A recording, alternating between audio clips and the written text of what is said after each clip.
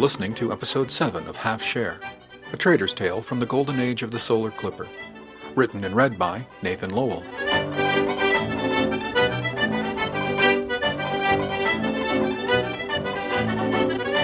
Chapter 11, St. Cloud System, 2352, February 23.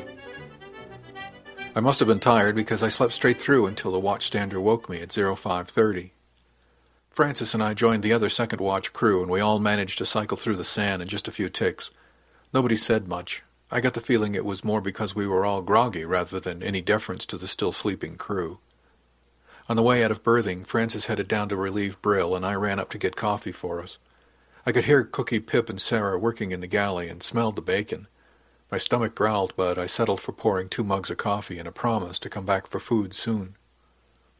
By the time I got back to Foggy Bottom, Francis was already relieving a groggy-looking Brill.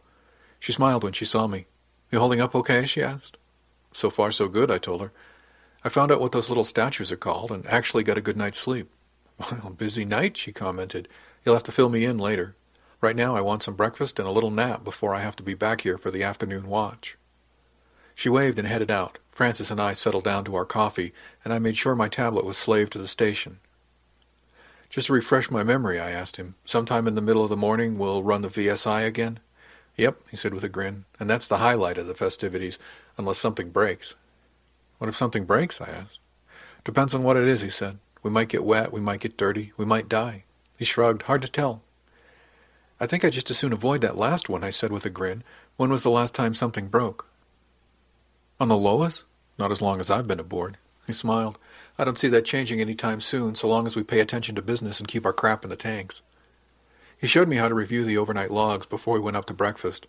"It's a good idea to see if anything unusual happened on the previous watch," he told me. "That way you're less likely to be surprised." "Makes sense," I said. Brill's good, and she'd have mentioned anything out of the ordinary, but it's still a good habit to get into. As he said, there wasn't anything unusual in the logs, and we went up to the mess deck for a quick breakfast. While we were there, the automated system check fired off, and Francis had me acknowledge it on my tablet. "You'll be standing watch on your own in a couple of weeks or less," he told me with a grin.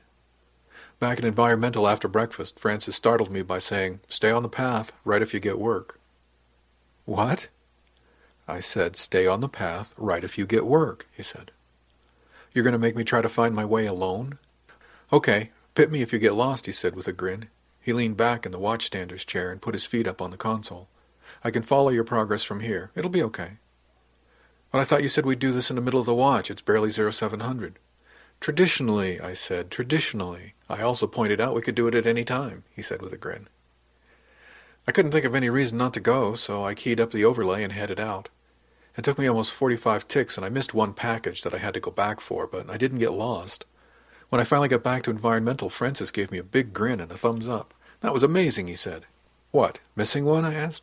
"Making it back at all," he said. "What do you mean?" I asked him. He took a deep breath and said, "You just passed the Environmental initiation.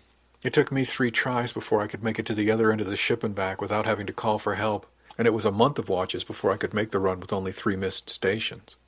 "You're kidding," I told him. He shook his head. "Diane was able to do it on her second try, but Gregor never made the run without missing a station in the stand year and a half he was aboard.